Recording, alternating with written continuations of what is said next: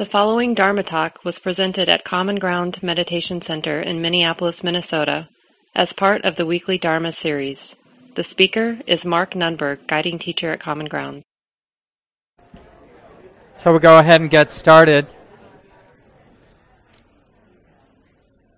Want to have a special welcome always for anybody who's walking through the door the first time. I think we can all imagine, even those of us who've been coming for a long, long time, and so Common Ground feels like a second home, but it doesn't always feel safe to walk in a space like Common Ground, and for some people less safe than others. So I just want to welcome everyone and just grateful that people are willing to walk through the doors. And please let us know how we can make this place accessible, feel safe. We really want these ancient teachings to be available to everyone. And we know that that's a work in progress, learning how to make the place accessible.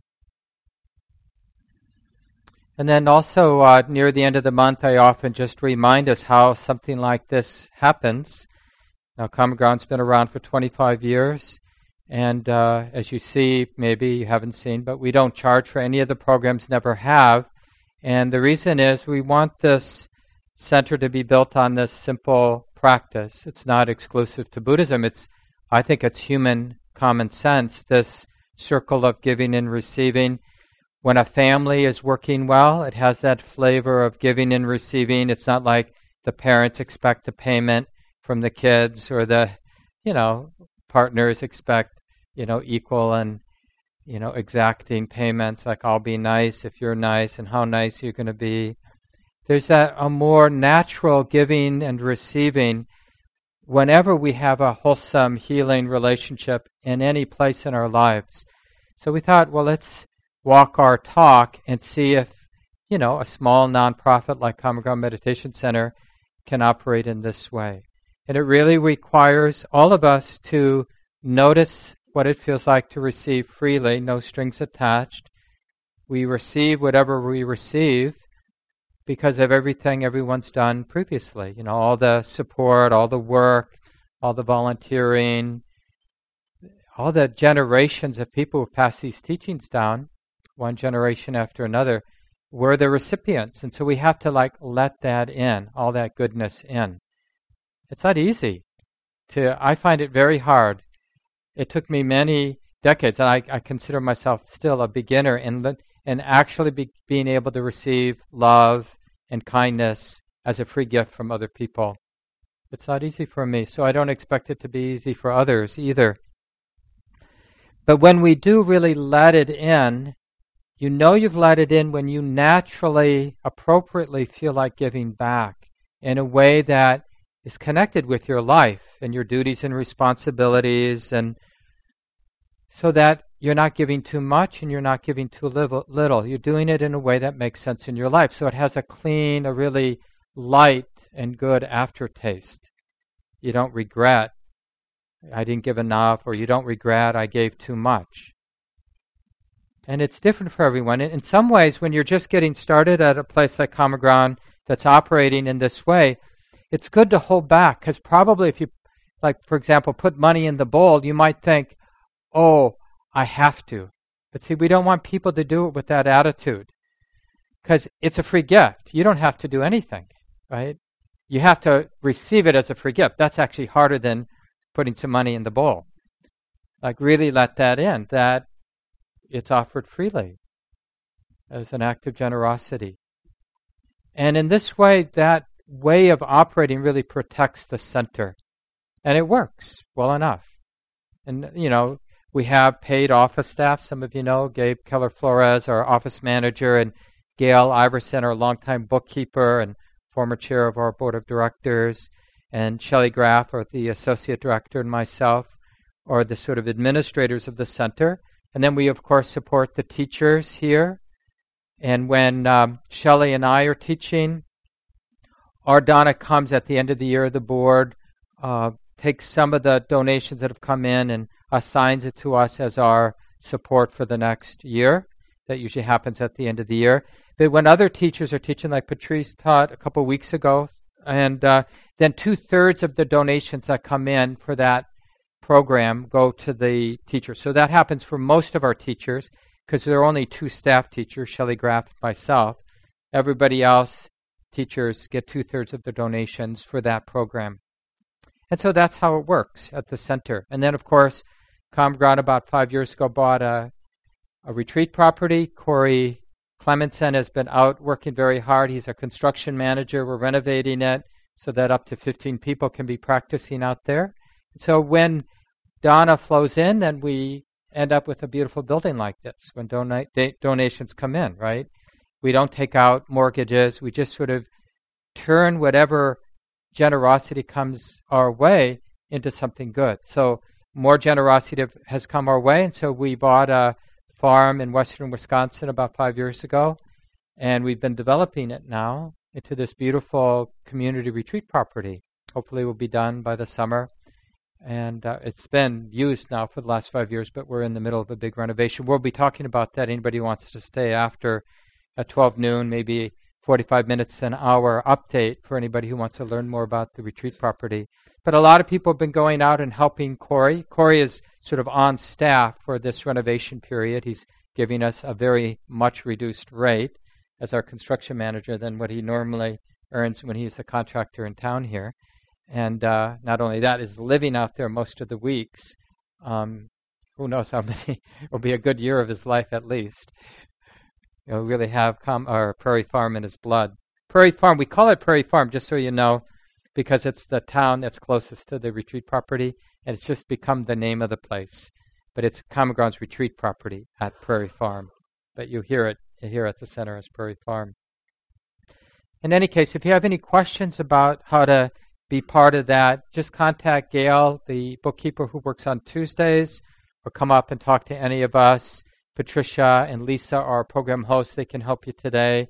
Or just contact the office at any time, and we can answer your questions. There's more information, of course, on our website about how Common Ground operates, and in some reports that the treasurer writes every year to sort of let everybody know how we're doing. And part of what we've been up to, being a Buddhist meditation center and realizing, one of the things that people who are interested in the Buddhist teachings realize is the mind matters. And it's so interesting. It's like, it seems like, what people think about me matters, or we think about where I live matters, or what I do for a living matters, or who my friends are matters, or the kind of world I inhabit matters. And yeah, that's all true, of course. And it also matters the way this mind is. And it's so interesting, and it's totally understandable that as creatures that have been conditioned by evolution, mostly our senses go out into the world. What's out there, what we see, what we hear, what we sense out there. So it takes some real, what we could call spiritual training, right? It's not about following the mind because our mind is conditioned to be externally oriented. So we're training the mind to be interested in the heart, to be interested in the mind. And what we find, of course, is this whole world of mental activity, thinking. But we only notice thinking for an instant because we get seduced and lost and spun around by our thinking. And mostly who we are or what we are is somebody lost in thought. That's the short definition of what it is to be a human being. I don't think just these days, but certainly these days we know. What does it mean to be a human being? It means being lost in thought. Not just one thought, of course. It's like innumerable thoughts. And always one thought leading to the next thought, this process of association. We are literally trapped, pushed around, and suffer according to the thoughts that we're caught in. And this is really the truth of suffering, right? When we talk about dukkha, suffering, stress, it almost always can be tracked or reduced down to the mind being identified or confused by mental activity, by the imagining, thinking mind, feeling mind. But it's not about not thinking, not feeling, not imagining. It's about no longer being confused by the imagining, the feeling, the thinking mind. So a lot of us, when we learn enough being a human being that my thinking mind is oppressive, and then we veer off into the wrong direction according to the Buddha, where we just want to get rid of it. That's why we drink. That's why we want to watch a movie or get lost in this or that activity, is we want to break from the oppressiveness of our thinking, imagining, feeling mind, right? But we always end up adding more fuel to the fire by whatever we pursue. Whatever the way we're trying to get out of the oppressiveness of our thinking mind ends up training the mind to be more and more dependent on that identification with the thinking mind. So there's a very specific approach, which is to transform our understanding about what mental activity is, what it isn't. It's the not understanding or the misperceiving of mental activity that really goes to the heart of suffering. And not just our interpersonal or our suffering within our own hearts, but the suffering in the world, the oppressiveness, injustice in the world, racism, sexism, classism, all the ways we oppress each other in the world, they're just reverberations of what we're doing in our own heart and mind all the time. The outer is a reflection of the inner. There's no racism out there or sexism out there that isn't here, right? So we really are taking care of the world and all of the injustice when we own up to, oh yeah, there's a mind, there's a heart here that's not being clearly understood. And this is sort of one of the best, most simple definitions of delusion or ignorance, which the Buddha places right at the problem, at the heart of the problem. Like I said, it's the misperceiving or the misunderstanding of the mind or mental activity that's really at the heart of the problem, right? And that ignorance is the presumption that we already know. Like, one of the things we presume we know is, I don't have to look within, because I already know it's me. So why would me need to look inward at me? It's me, right? So that arrogant presumption that I already know what this inner space is, the big first step is to realize that we don't know, what we would call humility or curiosity. Actually being curious about the nature, the activity of our own mind and heart. That's a huge step. And it's not easy. We should be very respectful about how hard it is to turn that corner, because so much of our society and just our internalized conditioning is to remain distracted. And when whatever distraction we're pursuing isn't seductive enough, we find another distraction. Or I'll look at the news, or I'll gossip with this person, or I'll worry about this, or plan about that. So that now our mind, our conditioned mind, habit-based mind, it's really, really, really good at filling up the space of our lives, right? We have no trouble filling up the space of our lives. I've been mostly on retreat Monday through Friday this week, and for the next several weeks I'm going to be practicing. I'll work 1 or 2 hours a day, but mostly just be on retreat at home or at our retreat property. And I really see that. You know, one of the nice things about not doing a formal retreat where there's a schedule and led by a teacher, but you just set aside some time, is you can do your practice schedule free. So like when I do my formal sit, I don't time it. You know, I just sit as long as I want to sit. And then I'll walk or do some mindful exercise or some mindful work. Then I'll sit some more. Then I'll putz. And then I'll do this. And then I'll do that.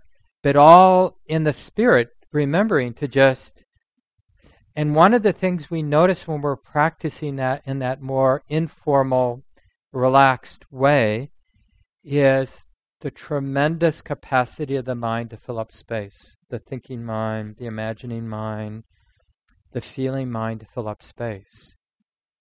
It's like a production studio on steroids, right? Highest, most sophisticated production technology. And it's like hard not to use that capacity to worry about stuff. So I'm not on retreat on the weekends, so just so in case you were about to judge me. So last night, Wynn and I watched a movie, my wife and I watched a movie. The one that I guess had come out a couple years ago. I hadn't seen it, about Valerie Plame and Joe Wilson, the people that were, the woman that was outed by Scooter Libby and Karl Rove in the setup to the Second Iraq War, because they weren't going along with what the people in power were saying about Saddam having weapons of mass destruction. And so I noticed, like, for example, having seen that movie last night, in my mind being a little bit more sensitive, right, more raw and open from the week of practice, that the impression of the movie, right, it lands in a different way when the mind is sensitive. Maybe I shouldn't have watched that movie last night. I mean, it's not like a provocative movie. I mean, in some ways it's provocative because it strums those ancient strings we have about, the elites are running the show and screwing us over, those kind of strings, which the reason there are strings is because there's a lot of truth to those feelings that, we're pawns being taken advantage of. And so I noticed the impression, like, whatever it's been now since 9 o'clock last night when the movie ended, until, so over, 12, 14 hours, whatever it's been, I've noticed just the reverberations, right? It's like now it's that part of the mind that knows how to fill up space. It's got some really good material to play out over and over again. And we do that with everything that's made an impression on our heart, any of our dramas. And how many dramas can we name in 10 seconds? I mean, things that have a lot of juice in our heart and mind. Don't you think we could at least come up with one a second for 10 seconds, like really juicy, dramatic things that our mind would very easily fall into and then have no problem sort of spinning for a while before needing a new drama, right?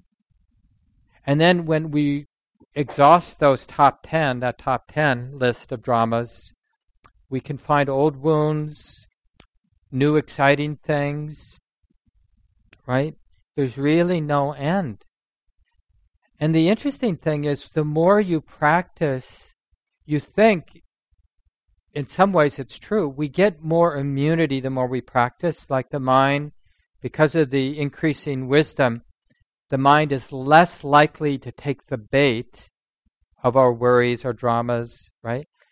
But the downside of a lot of practices is when your mind does take the bait and decides to start worrying or planning or fantasizing, the production studio has even greater capacity because the mind has more energy. The more you practice, the more bright, the more nimble the mind is. So when you do have lustful thoughts, or you do have hateful thoughts, self-righteous thoughts, or you do have utopian thoughts about how the world could be perfect, or fantasies about everybody loving each other unconditionally, those wholesome and relatively unwholesome mental activities are more seductive the more you practice. So we have to be, in a funny way, in a non-tight way, more on guard. The Buddha calls this guarding the sense gates. So when a thought arises, a sound arises, a sensation arises, an emotion arises, that balanced, wise, and kind wisdom, our presence is right there. Oh yeah, it's just that. experience being known. It's just bait. And that's not in a dismissive way. It's just like, I can spin with this for hours, or I can just feel what this is to feel, see what this is to see, in and of itself. And sometimes in having an intimate, clear connection, we'll know, like, you know what, this would be good to think through. But not obsessively for hours, right? I'll do 2 laps with this, and then I'll put it down. I'll see if any new riffs on this particular kind of thinking or imagining will come out of those 2 laps, 2 rounds, thinking about it for a couple minutes, thinking it through, right? Because it's just basically the mind has abstracted, created a little bubble.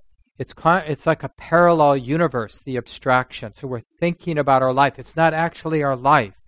This is the delusion that goes with thinking, is that the thinking, the imagining is our life. But it's a bubble. It's an abstracted bubble that looks like our life, like a dream looks like our life, right? But it can be useful, obviously, to think things through, to plan things out, to have a conversation about something with a friend or, someone we're engaged, interacting with in our lives, right? To work something out. And then to put it down. And not to assume, one of the catches with our dramas is that I'm not going to put it down until it's resolved. But one of the telltale signs of wisdom is nothing is ever resolved completely. So we have to put things down knowing that it's still unresolved.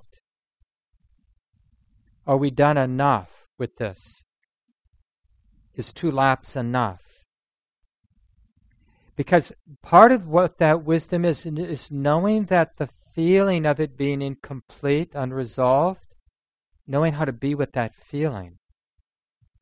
It's like a good example is with my partner, Win Fricke, the co-founder of Common Ground, good friend of mine, one of our important teachers when we can get her to teach her. But when we're engaged in our relationship, discussions about our relationship, sometimes heated, sometimes intense, sometimes really painful, often productive, right? It's like there's that magic now, just because she's a really deep practitioner, we've both been practicing a long time, where we kind of like, first, of course, initially in the deluded land, where we think that this person is the cause of my suffering. And they think I'm the cause of their suffering, right? And then they're the enemy when that understanding is there in the mind. Like, if only you were better or different, then I wouldn't suffer, right? So they're seen as the problem, the cause of my suffering. And then, in the throes of the discussion, an argument, or whatever it looks like, feels like, then some sense settles in, and we realize the suffering is here and the cause is here, and we're in it together, and we're each, in a sense, independently responsible for addressing our suffering, owning our participation in what is here in our hearts and mind. But somehow we're linked. We're not saying like, it doesn't matter. And then we get some clarity because now we're a little bit more honest about our own participation. And it's an empowerment, right? Because if I place the cause of my suffering here, I'm also open to the idea that there's some way to be with my suffering. This is really important. This is not just about interpersonal relationships, but it's also in terms of our suffering with the world we live in and all the injustice, all the imperfections in our world. We can keep assuming that if we had a different world, different leadership, whatever, then. But is it possible for this heart to be open, wise, loving, intimate, even with our very, very, very imperfect world? Do we have to wait till the world is perfect before our heart can be open and released loving and wise, easeful.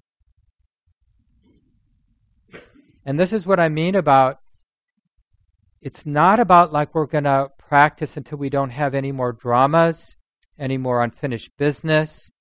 It's really about practicing so we can be at ease and intimate with the unfinished business.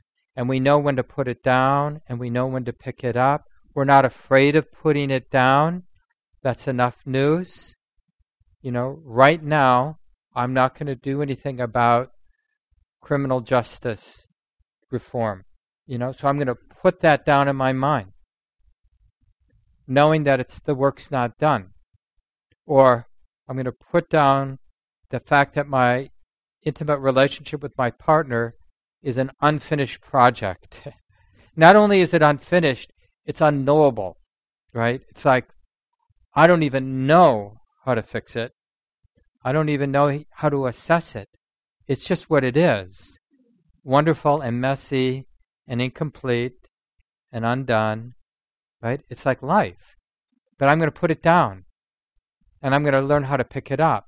And this is the thing about understanding the thinking mind, the moving mind, the feeling mind, is we train in putting it down, we train in picking it up.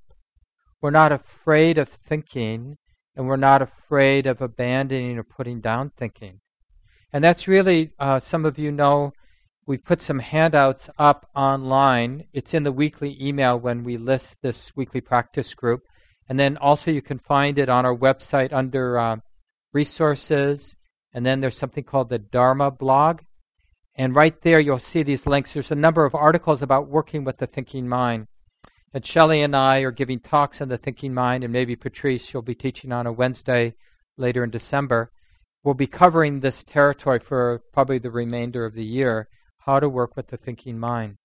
And I mentioned last week there are 5 strategies when just being aware of the thinking mind isn't enough. We have these 5 strategies. And I'll just review them again. But I want to mention that the first strategy is just to be aware of the thinking mind. And this is from one of my teachers, Sayadaw U Tejaniya, this Burmese Buddhist monk. Somebody asked Sayadaw, Sayadaw just means like a teacher. When you are aware of thinking, it seems difficult to disassociate the sense of self from it. And this is what Sayadaw said in response. There is no need to disassociate because it's about knowing what is happening in the present moment as it is. You know there is thinking, and you know the sense of I. Because you recognize both, you are on top of both, right? So we don't need to worry about that the mind is caught in a drama or the mind is identified like we're having some thought and the thought comes with a lot of emotion and it feels very personal, right? Because being aware of it means that the wisdom knows that it feels very personal. It's not about it not feeling personal. It's about having a clear recognition that whatever my mind is doing right now feels very personal. Oh yeah, when it feels very personal, it feels like this. It looks like this. And that's like that example I gave, when I'm in an argument or a discussion with my partner. It's like it always feels personal when it's, about our relationship, of course, because it cuts deep. Those relationships especially cut deep. They're, our very deep personal sense of safety is tied to this relationship, this person we live with, we share things with. And so when the relationship is sort of unstable or unknown or disrupted in some way, that primal sense of safety is also exposed, or the primal sense of not being safe, vulnerability is exposed.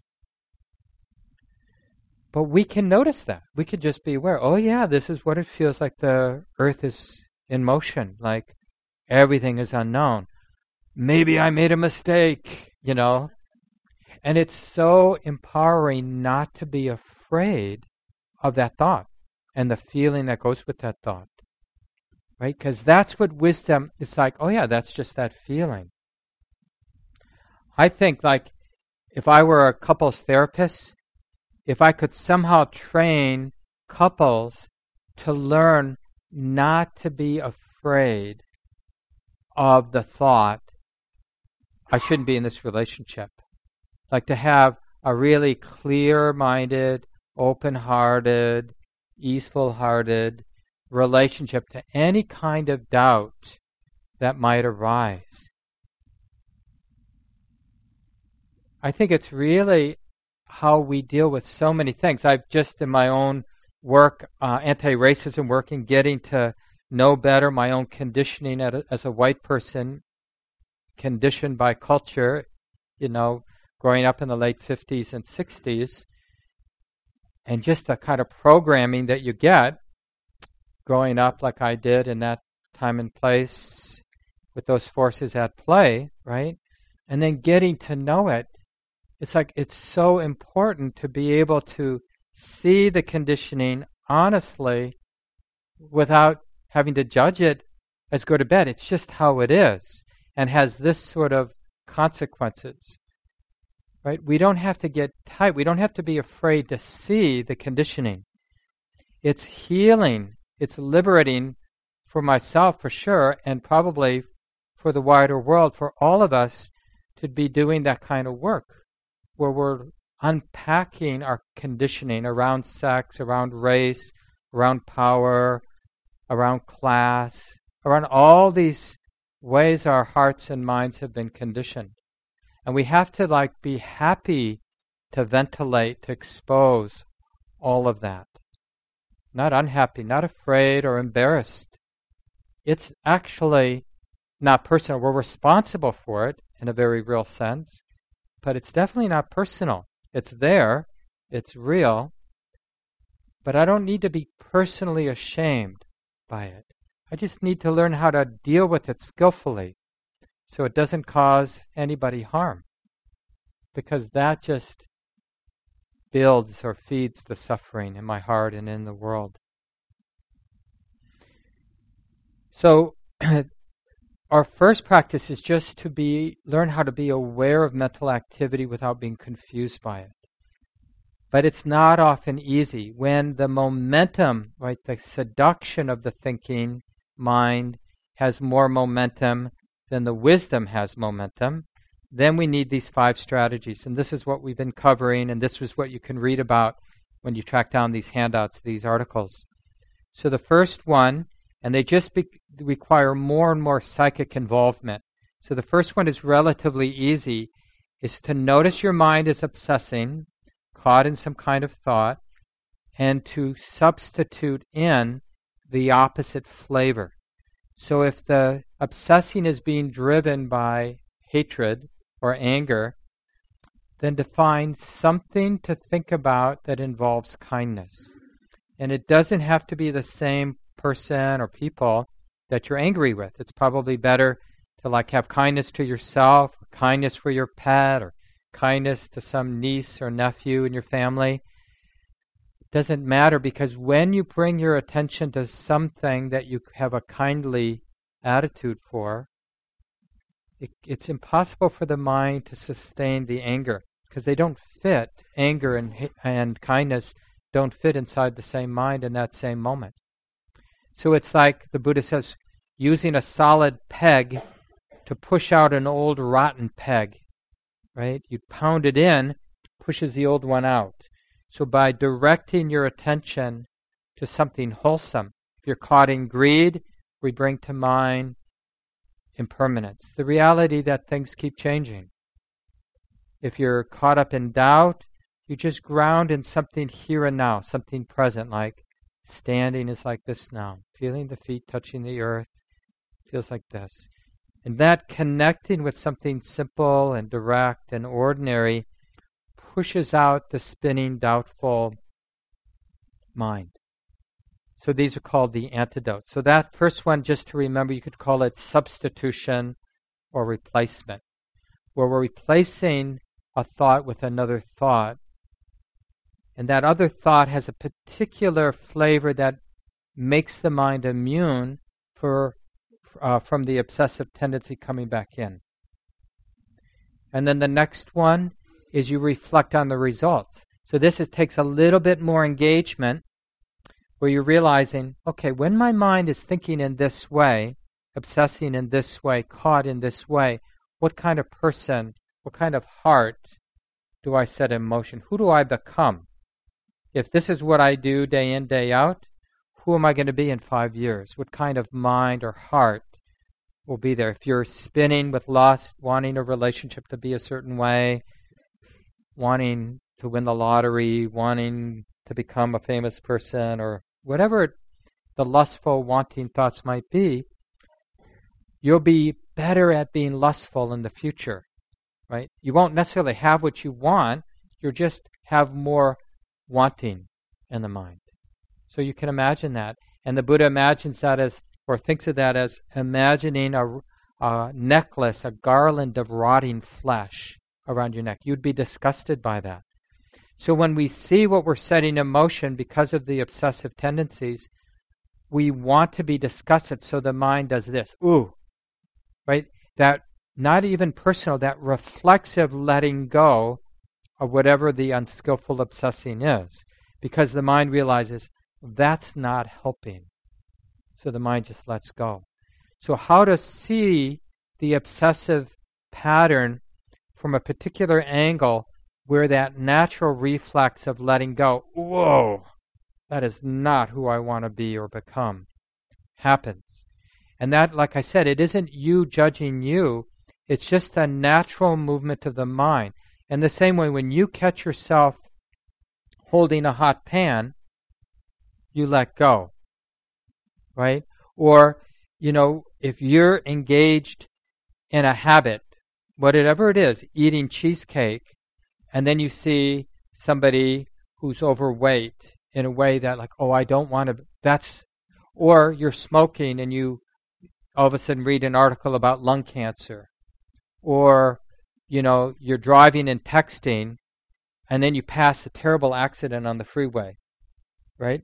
It's like it kind of hits in a different way, like you put your phone down, you put the cheesecake down, you put the cigarette down, or whatever it is.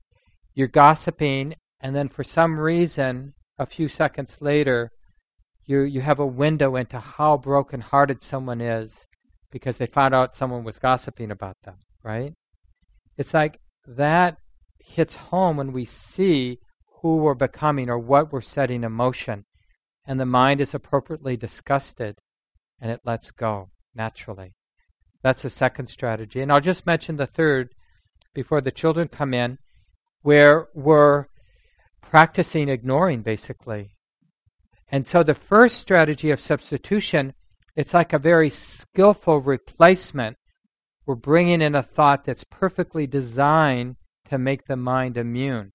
The third strategy isn't so subtle. It's a little bit more blunt, like, what can I pay attention to? What is the mind going to be interested enough in to break the addiction to whatever I'm thinking about? What can I give my mind? You know how it is when a kid is doing something, poking a bobby pin in the electrical outlet, and just because kids get obsessed about things, and especially when mommy or daddy says you can't do it, then they want to do it all the more. So you need to give them something that really gets their attention. Well, I'll give them this to play. I'm looking at Patrice, and I know she's had dogs for a long time, right? And it's the same thing. Dogs, want to chew your new, very perfect pair of shoes you got for $120 or whatever, $80. And for some reason, they want to chew that pair of shoes, right? Well, you find very quickly something for that dog to chew. You're willing to go to the store and buy the bone that's just perfectly designed to make a dog want to chew it, so it's not as likely to chew your shoes. And this is that ignoring, or you could call redirecting. Like, what can you dangle in front of the mind so the mind goes there? And when the mind goes there, it's relatively wholesome. Do you want to go for a walk? How about, making some nice soup for yourself? Because then when I engage that activity or go hang out with this friend, I have to put down this obsessive activity. How can I break it? because we're willing to do anything rather than to continue the unwholesome obsessing.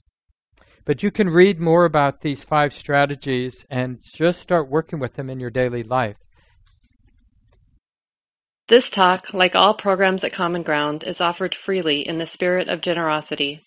To learn more about Common Ground and its programs, or if you would like to donate, please visit our website, www.commongroundmeditation.org.